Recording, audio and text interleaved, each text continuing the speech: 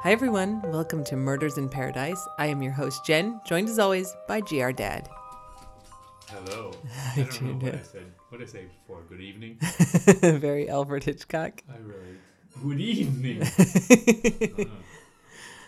You can hear somebody squeaking a toy in the background. It's not me. It's the Golden Ratio household.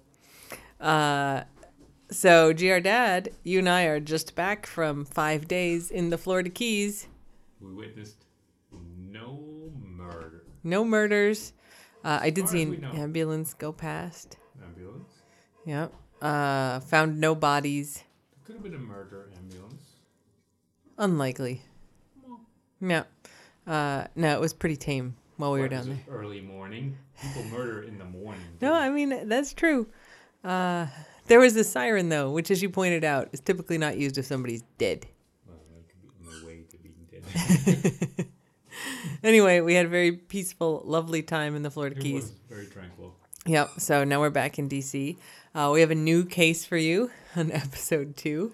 GR Dad does not know any details about the case that I'm about to share. Forget details. I don't know anything about this case. No, you don't. You know Details. zero I didn't details. know the sweater was blue. No, I have no idea what it is. Yeah.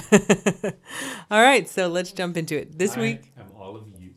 we are doing the case of Charlie Brandt. Okay, September 2nd, 2004.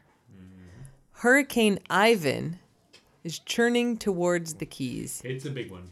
It is a big one. I mean, in hindsight, it's going to be a big one. It's going to be bad. There's an evacuation, so people are leaving the Keys.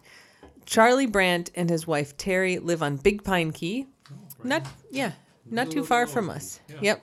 It's the first of the Lower Keys. You go across the 7 Mile Bridge. You are at Bahia Honda State Park, and then you are at Big Pine Key. It was like 25 miles from Key West?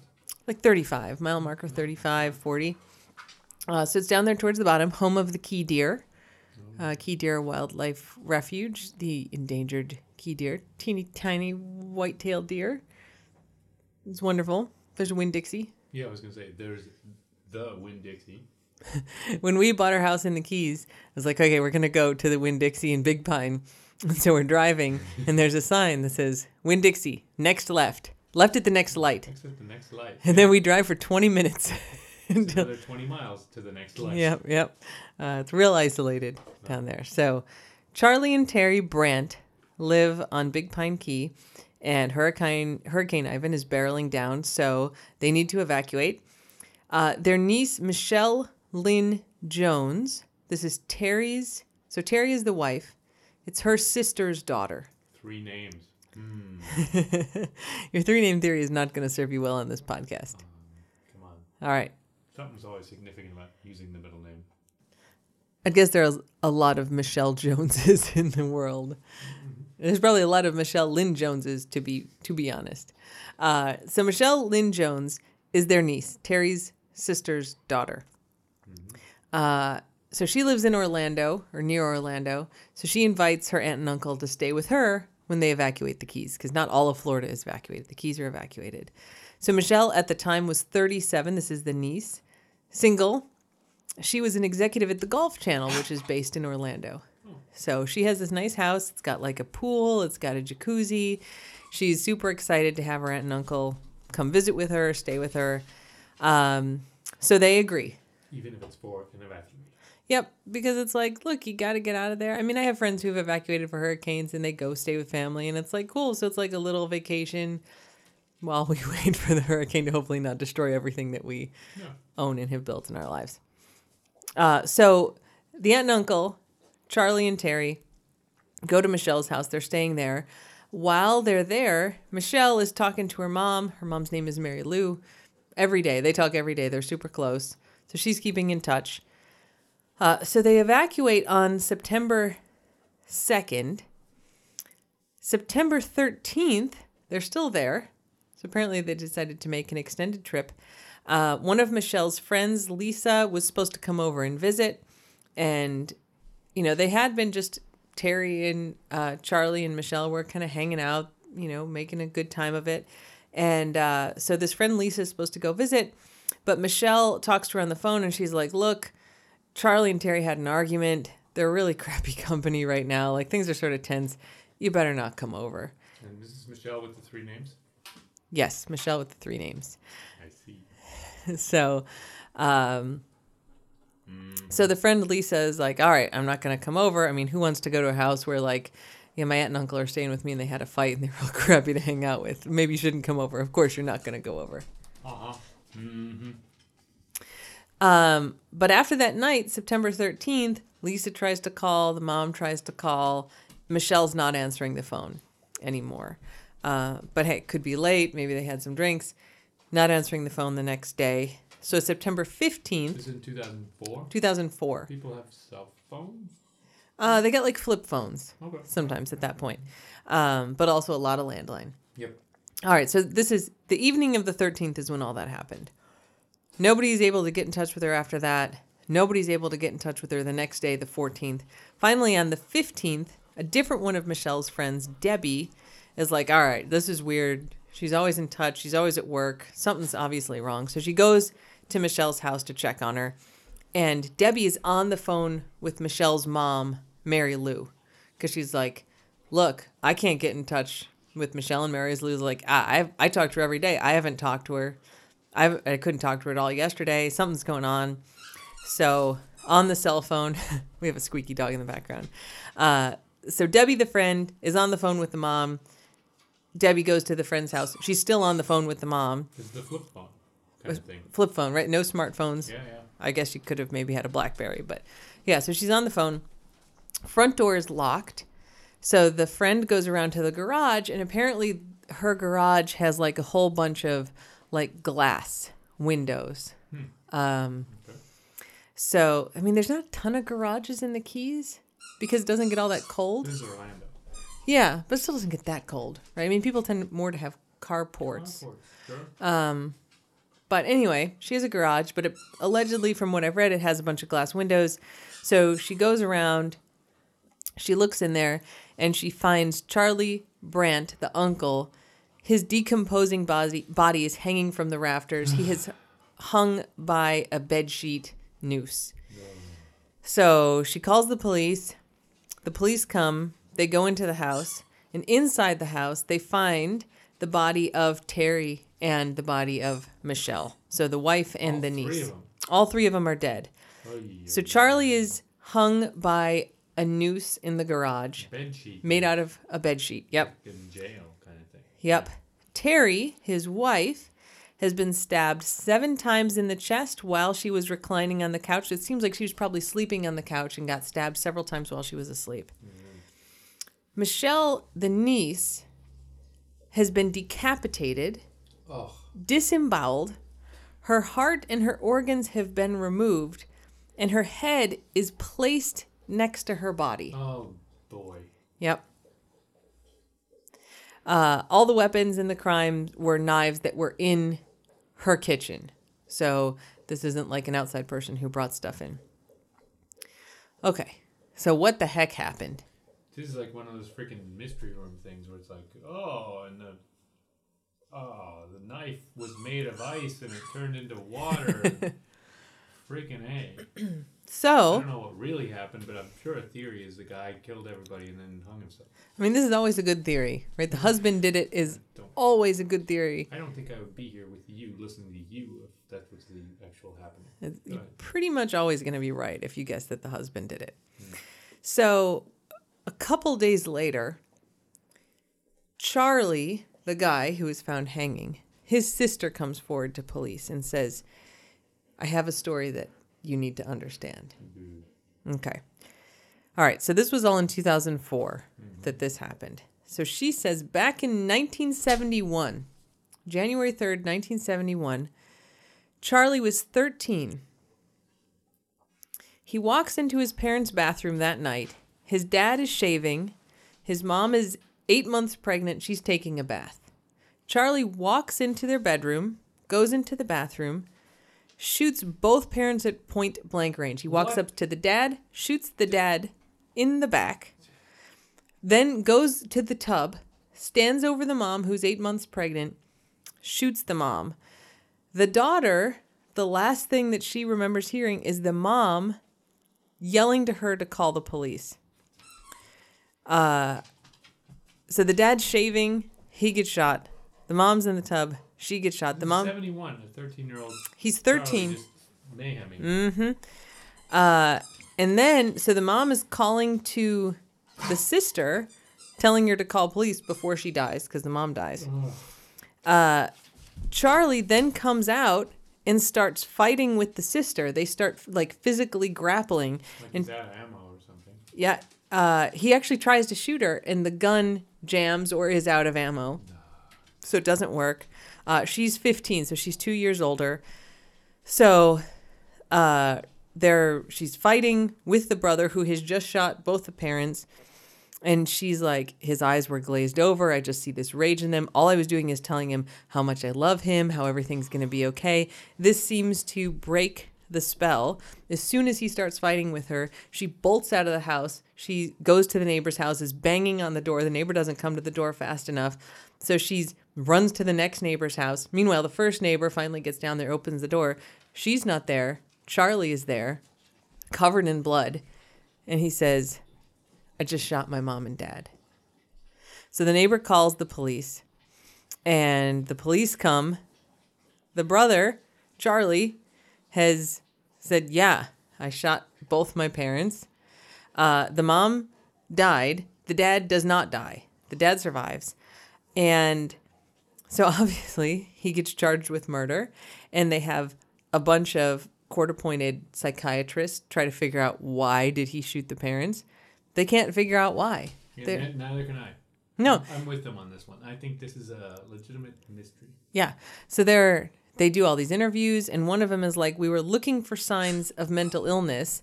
He doesn't show any signs of serious mental illness. I mean, obviously there's something wrong, but you look for schizophrenia, you look for bipolar, you look for psychosis. He doesn't have any signs of anything. We have no idea why he shot his parents. So yeah, and the dad's like, I don't know. He seemed like a nice, quiet, well-behaved boy. Wasn't violent, didn't have any problems. We have no idea. The psychiatrist can't tell. So this is in Indiana that this happened back in 1971. So he's only 13, right? So he's not criminally responsible for his crimes at 13. So he basically gets sent to a mental hospital, psychiatric hospital. How long do you think he was in that psych hospital? Well, since you're asking that question, probably 5 years. He was in for 1 year till his dad successfully petitions for his release. And he goes back to live with his whole family. His dad, who he shot and tried to kill, he killed his dad's wife, his mom. Dad gets him back, and it is never spoken of again. The dad doesn't ask him why. He has 2 younger sisters. They're never told about it. It is never discussed again. So the dad gets him out of the psych hospital a year after he tried to kill the dad and after he killed the mom. And presumably, I mean, he did try to kill the sister. He tried to shoot the sister and the gun jammed. So he would have basically killed the whole family. He succeeds in killing the mom, 1 year in a psych ward, and dad gets him out. Weird. Yeah. So he has, the one sister that we just talked about, the older sister, but there's 2 younger sisters. They don't even know that this happened. The whole family moves to Florida. That's appropriate. We now know. They only lived together for a short amount of time in Florida. Then the dad and the 2 younger sisters moved away. Charlie stayed in Florida, living with his grandparents. So this is suggesting that Charlie killed. Has some problems. Has some problems. And since we found him hanging and his wife and his niece dead, seems to more strongly suggest that maybe he did. The daughter didn't kill herself and put her head next to herself. Let's rule that one out. Yes, that's correct. And it could be a third party that killed all 3 of them. But. Yeah.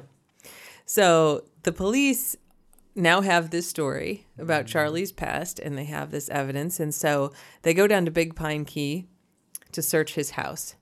And they also have his computer that he had with him at Michelle's house.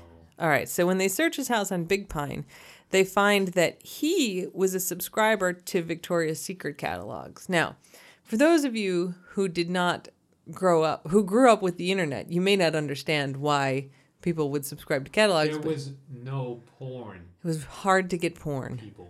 And so it was legal and free to get a Victoria's Secret catalog where you had a bunch of sexy, posing, naked ladies, nearly naked ladies, come into your house. I'm nodding in agreement here. This Yeah. is not good radio, but I'm nodding. Yes. Yeah. So he has all of these Victoria's Secret catalogs. They're addressed to him, not to his wife. Mm-hmm. And He could, for gifts, that guys would subscribe and be like, I'm getting this from my girlfriend. I need the catalog so I can get gifts for my girlfriend. so someone says that he always referred to Michelle, the niece, his wife's sister's I don't daughter. like where you're going with this. He referred to Michelle, the niece, as Victoria's Secret. He never called her Michelle. He always called the niece Victoria's Secret.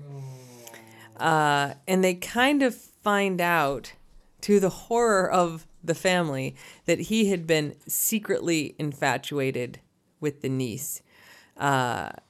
So they find on his computer, including the night before everybody got killed, like these snuff films. He had gone to these kind of like torture porn websites, stuff looking at like bondage and sadism and dismemberment and like porn around killing women. And they also find evidence of this when they're searching his house. So that's not good. Oh, it's just got that magazine for the articles. The Victoria's Secret for the articles. I mean, as someone who has bought a lot of under things from Victoria's Secret, I've got that catalog for many years, and I don't remember there being any articles in there. Yeah, nobody does. So anyway, they're searching his house, and in addition to all these Victoria's Secret catalogs, and of course all the like, This is such a benign thing, the Victoria's Secret catalog. By Yeah. the way. It's just- this other stuff is like so much different and worse. it's just like, it's extra creepy that he called his niece Yes. Victoria's Secret.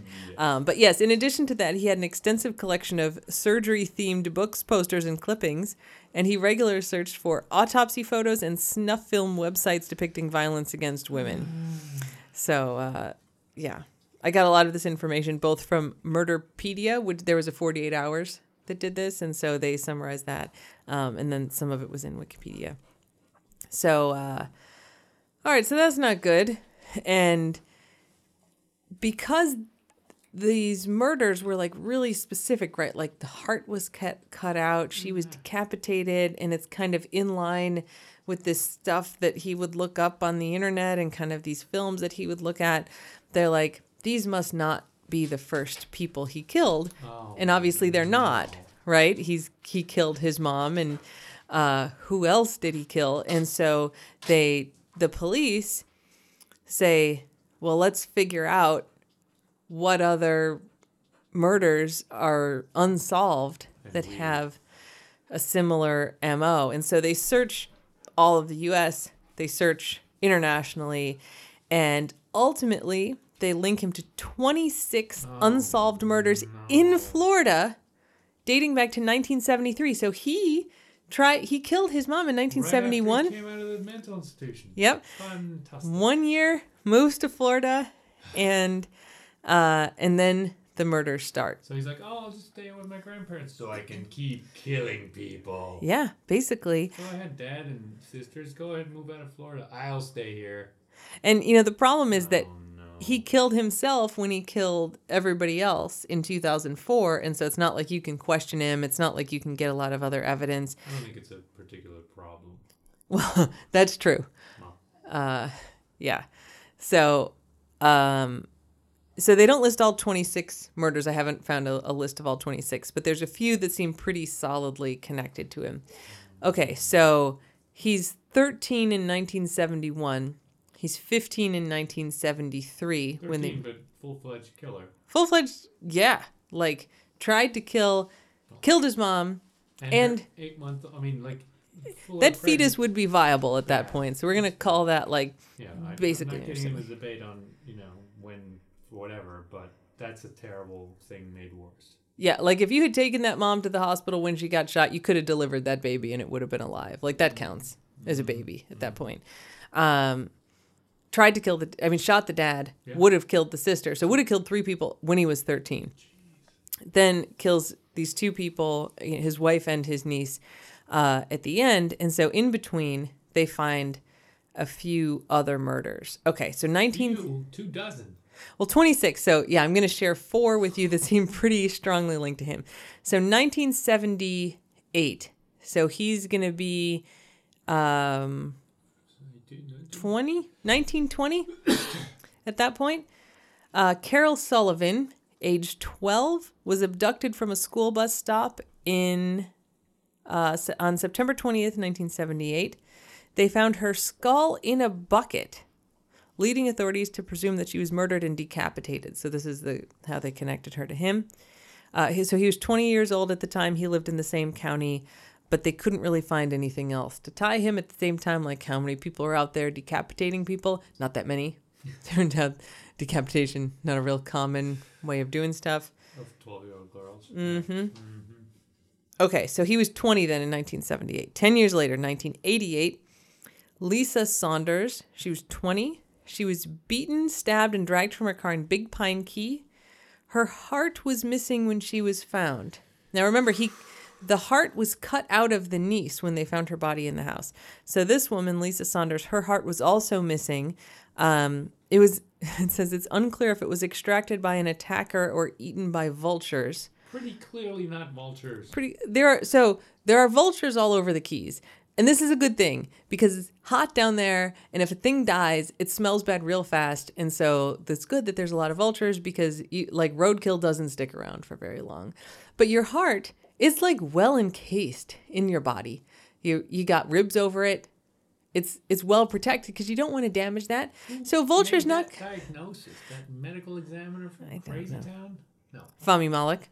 It wasn't David Attenborough because that's not how vultures work. No, it's ridiculous. And it's interesting. I saw this case mentioned, when I was just doing general research about what cases we might cover. I had seen Lisa Saunders listed as an unsolved crime, like, oh, what possibly could have happened? But it seems like she's pretty solidly linked to Charlie Brandt, Makes sense now. removing the heart.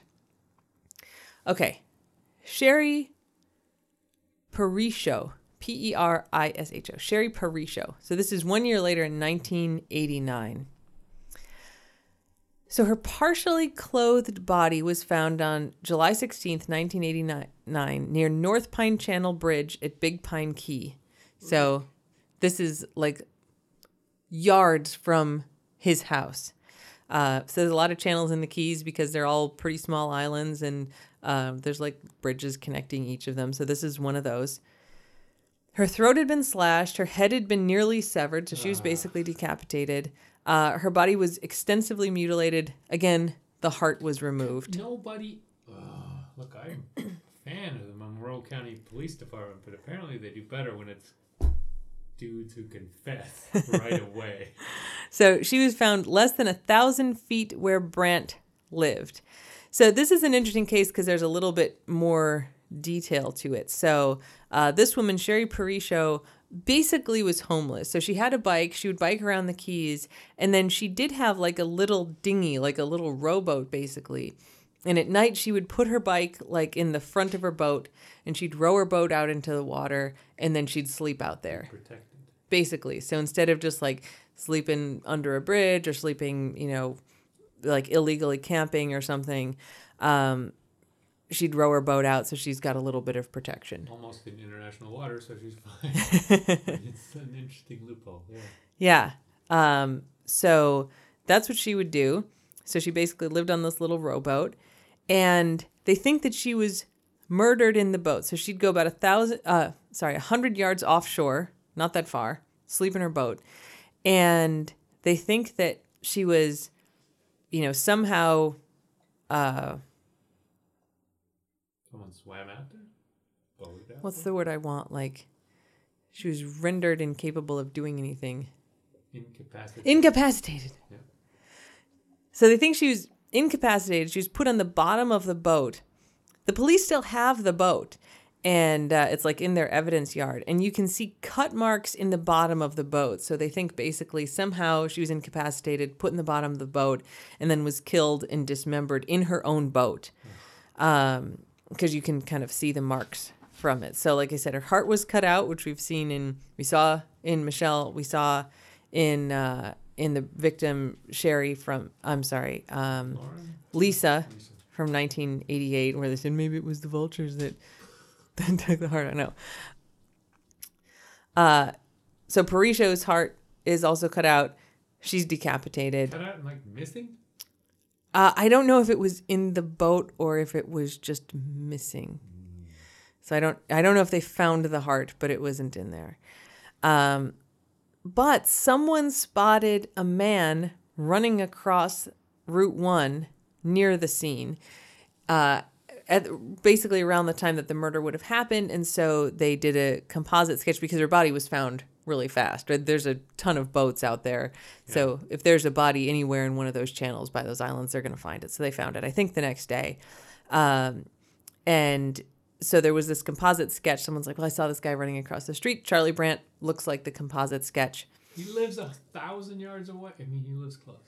Yeah. And so he looks like the sketch. We know in hindsight, decapitation, cutting out the heart, this is his MO.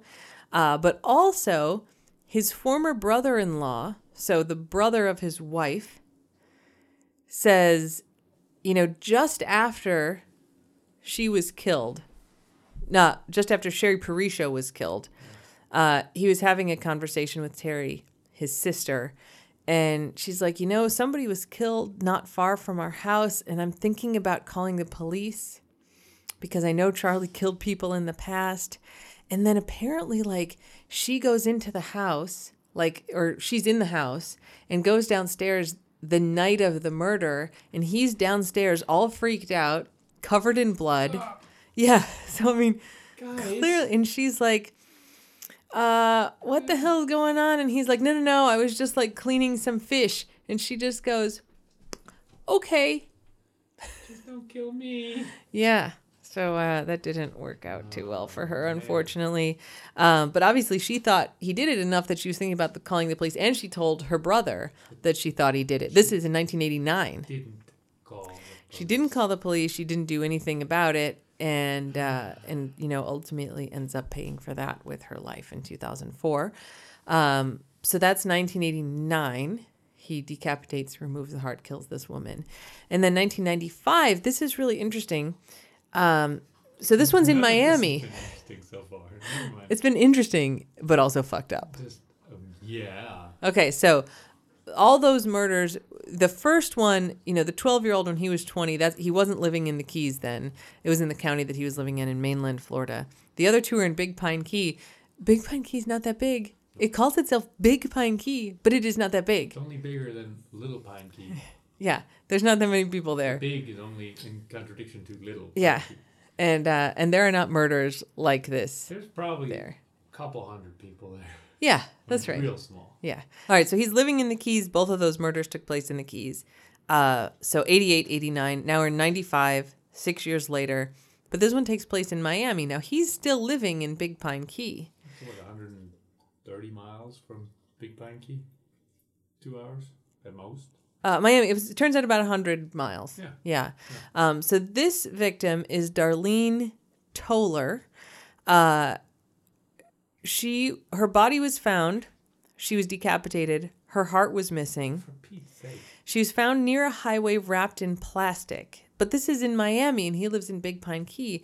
But it turns out for his job, he has to drive to Miami all the time. He regularly uses this highway, and he keeps a mileage record of all of the distance that he drives, for tax purposes. And so they know how far he drives. And he has an entry for 100 miles on the day of her murder, which is the distance from Big Pine Key to Miami. So he could have, you can't drive those 100 miles in the Keys.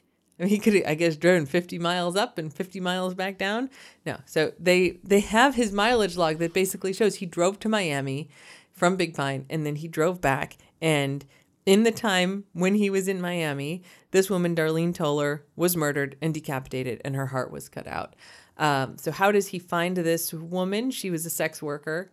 And so it seems like, I think his wife was out of town at the time, or maybe he was just doing this on a business trip. But basically, you can't kill a bunch of people in Big Pine Key because there's not that many people.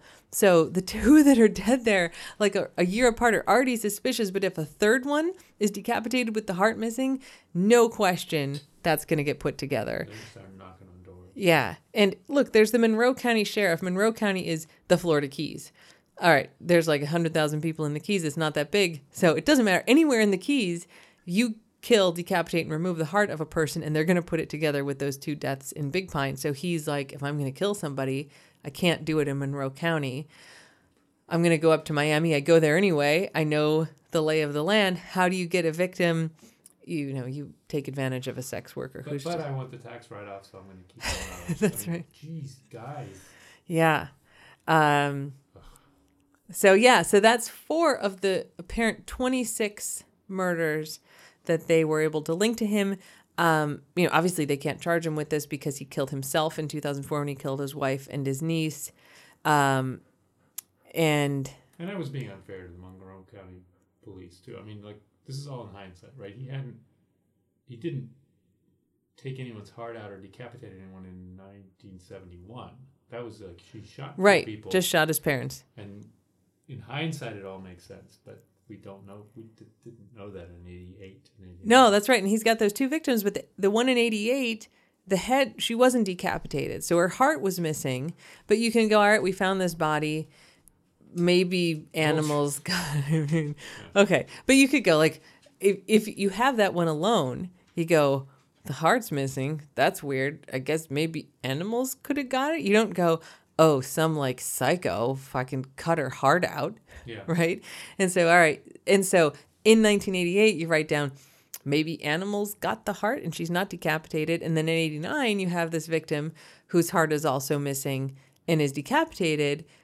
But you don't necessarily link that to, here's a body that animals maybe ate the heart of. Yeah, and even if you do, it's 2, right? And then the third one isn't there. It's in Miami. That's a different police department, different thing. It's like a whole different thing. That's right. But if you put that third body, like in Key West, here's another body that decapitated and the heart removed, all of a sudden, those 3 clearly become linked. The same police department, same detectives. That's right. They'll know. That's right. So, going to another jurisdiction, I mean, this is a common serial killer technique. Why are Move around.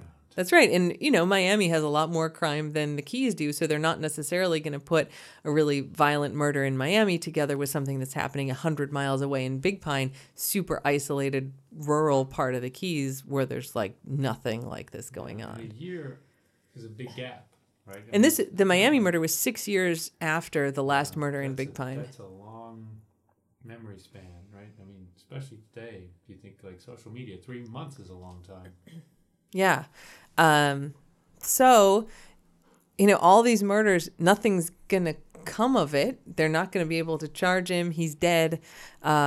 There's still some investigation going on. They're trying to do some DNA tests with what they have. But again, like, most of these murders took place, like 2004 is when he died, right? So a lot of this is taking place in like the 70s, the 80s, the early 90s. I mean, you think about OJ, that's early 90s. That's like the first time we see DNA like widely used in the courts, right? Like, yeah, I mean, they had to talk in that trial. Here's what DNA is, and like explain it to everybody. Yeah. They didn't know, so it wasn't widely used then.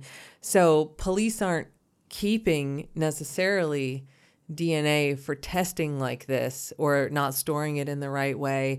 Who knows what they have.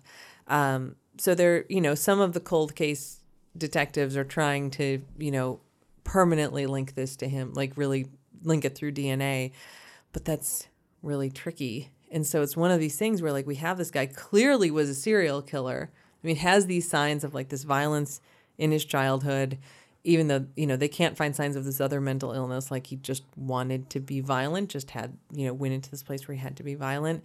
Obviously had this violence at the end of his life where he killed himself, and we don't know why. Maybe it was he's like, well, I know I'm going to get caught for this, right? Killed my wife. Yeah. Like basically was obsessed with the niece. probably kills the wife so he can do whatever it is that he did to the niece. Because it seems like the wife was asleep and got stabbed. Like, he didn't decapitate her. He didn't mutilate her body.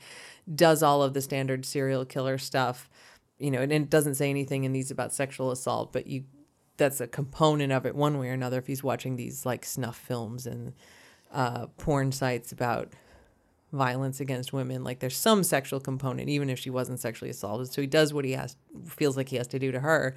And then is like, how the hell do I get away with this? It's like my wife and my niece. Like, of course, they're going to link it to me. Evacuated here, I mean, yeah, and I've been staying here. Yeah, so it's like you're either going to run and hope nobody ever finds you, but like you're done, right? You're not just like living your life at that point. Yeah, so there you go, Charlie Brandt. And they didn't give a lot of forensics about the crime scene in 2004. I mean, it was clearly him who killed him. It clearly was him. Clearly he killed himself. It wasn't like some super genius who hung him later and to cover his or her tracks. No, from what I can see, it's entirely obvious that he's the one who did it. And, they found stuff, like I said, that night with him looking at this violent stuff in his computer. But I'm guessing all the knives came from in the house. I'm guessing like fingerprints and blood evidence, they could pretty straightforwardly tie that to him. Yeah. So, Charlie Brandt, serial killer of the Florida Keys, a case I didn't know anything about. I know a lot of serial killers and didn't know about this one. A little depressed the real estate value, so they probably don't talk about it. So there you go. Let's do a happy dog palate cleanser. Yeah, because that one's a mess. Yeah. I mean, I feel like they're maybe all going to be a mess. Yeah, fair enough. Yeah. True crime. Split opinions on this. Right. Actually, the one I have planned for next week is not nearly as graphic, I think, as this one and the one that we did last week. So your happy dog palate cleanser for this week comes from Thailand, where a dog was found at a oil platform 130 miles from shore, just swimming out there in the ocean, kind of got itself up to the... Like a little dog. Like medium, it looked like maybe 60-pound dog. Oh, yeah. Gets itself eventually to the oil platform and is kind of grabbing on and resting there. Though workers on the platform spotted it while it was swimming. And so they rescued it. They made a little rope and get it right around his neck. Or something. Yeah. They got a rope around his neck and hauled him up. Touching. Do what you got to do, I guess. Yeah. And they're like, saving me. And the poor dog looks so sad and so scared. So they think it probably was on a fishing vessel somewhere. 'Cause it didn't swim 130 miles from shore. That it probably was on a fishing boat and fell off. But anyway, they saved it. They brought it to this animal welfare group in Thailand to get kind of taken care of. And the guy who helped pull the dog out of the water is like, if they don't find a home, I'm going to adopt him and bring him to live with me. And he has a farm in, That's nice. Rural Thailand. So it sounded like they were all very affectionate to the dog and saved it and gave it love and water and food and found it a good place to go. So. That's good. Yeah, it's sad. The dog looks real sad getting pulled from the water because it's probably guys, do you know how long I've been swimming?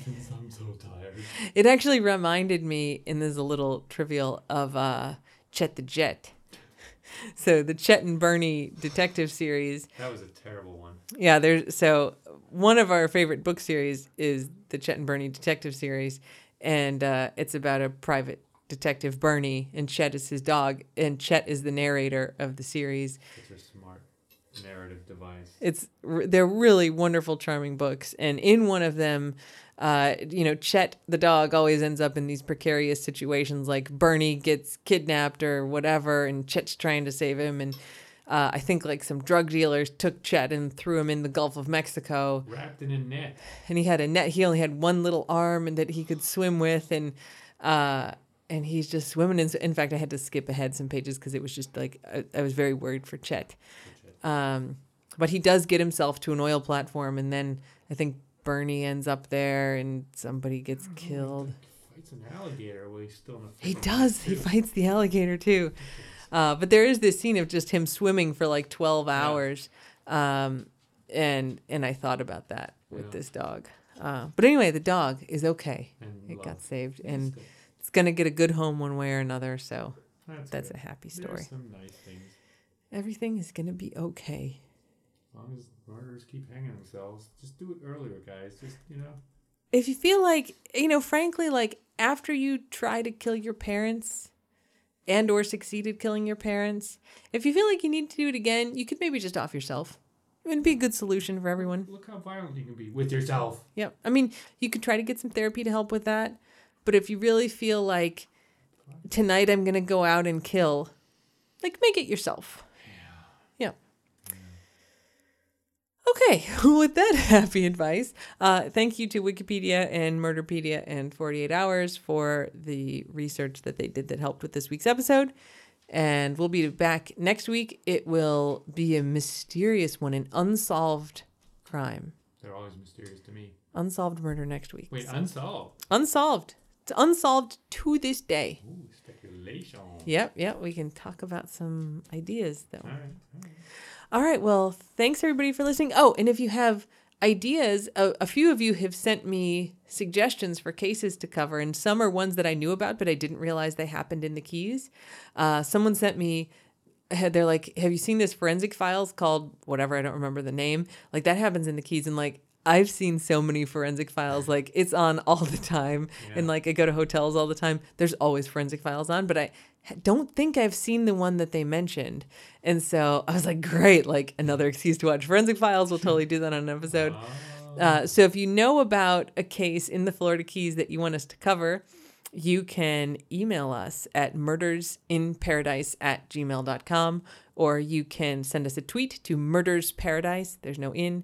Murders Paradise on Twitter, or you can message us on Instagram at Murders in Paradise. And if you follow us on Twitter or Instagram, we post pictures from whatever we're talking about. So last week we posted pictures of the house from our murder of Mark Brand.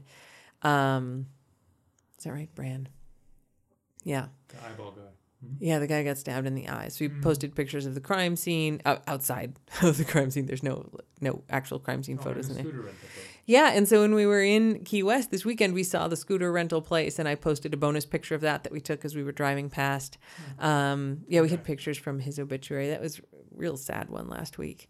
So on the social media platforms, we'll post kind of related pictures and some additional links so you can see some of the stuff related. So we'll give you a picture of Big Pine Key and a key deer. Victoria's Secret catalog. Probably won't put that. You know where you can find those pictures. Yeah. All right. So real side note here, just to drag the podcast out. Speaking of Victoria's Secret catalogs. So when I bought this house in 2008. Left turn. Oh, yeah. This is real funny, though. So I bought the house. Everything was broken in this house. Like with our house in the Florida Keys, you can get a good deal on a house if everything's broken in it. And one of the first projects that I did was to put a patio in the back, because it was just like you walked out one step and then there was grass. And so I ended up sitting on the patio, like sitting on a step, like eating my dinner. And I'm like, I need a patio. So I had a patio put in. And when they had taken the grass out and they had like put some sand down, but before they put the bricks in, I made myself a little time capsule. Oh. So I got like a round tin that I think like a bottle of Bailey's or something had come in that I just had around the house. And I put like, I wrote a little letter. I think I put a picture of me and the dogs in there. I had like a daily paper from that day. And there's a bunch of random cool stuff in there. But I was like, what else can I put in here that's like of the times? And I put a Victoria's Secret catalog that had come to me in the mail in there. So there's a 2008 Victoria's Secret catalog buried under my patio. Well, I'll be using a pickaxe pretty soon, I think. You can just go to victoriasecret.com and see as many pictures of lingerie-clad ladies as you like. I guess this is true. Okay. Still. Yeah, please don't dig up the patio. Okay. So until next week, don't get conked. Yeah. Yeah. Bye.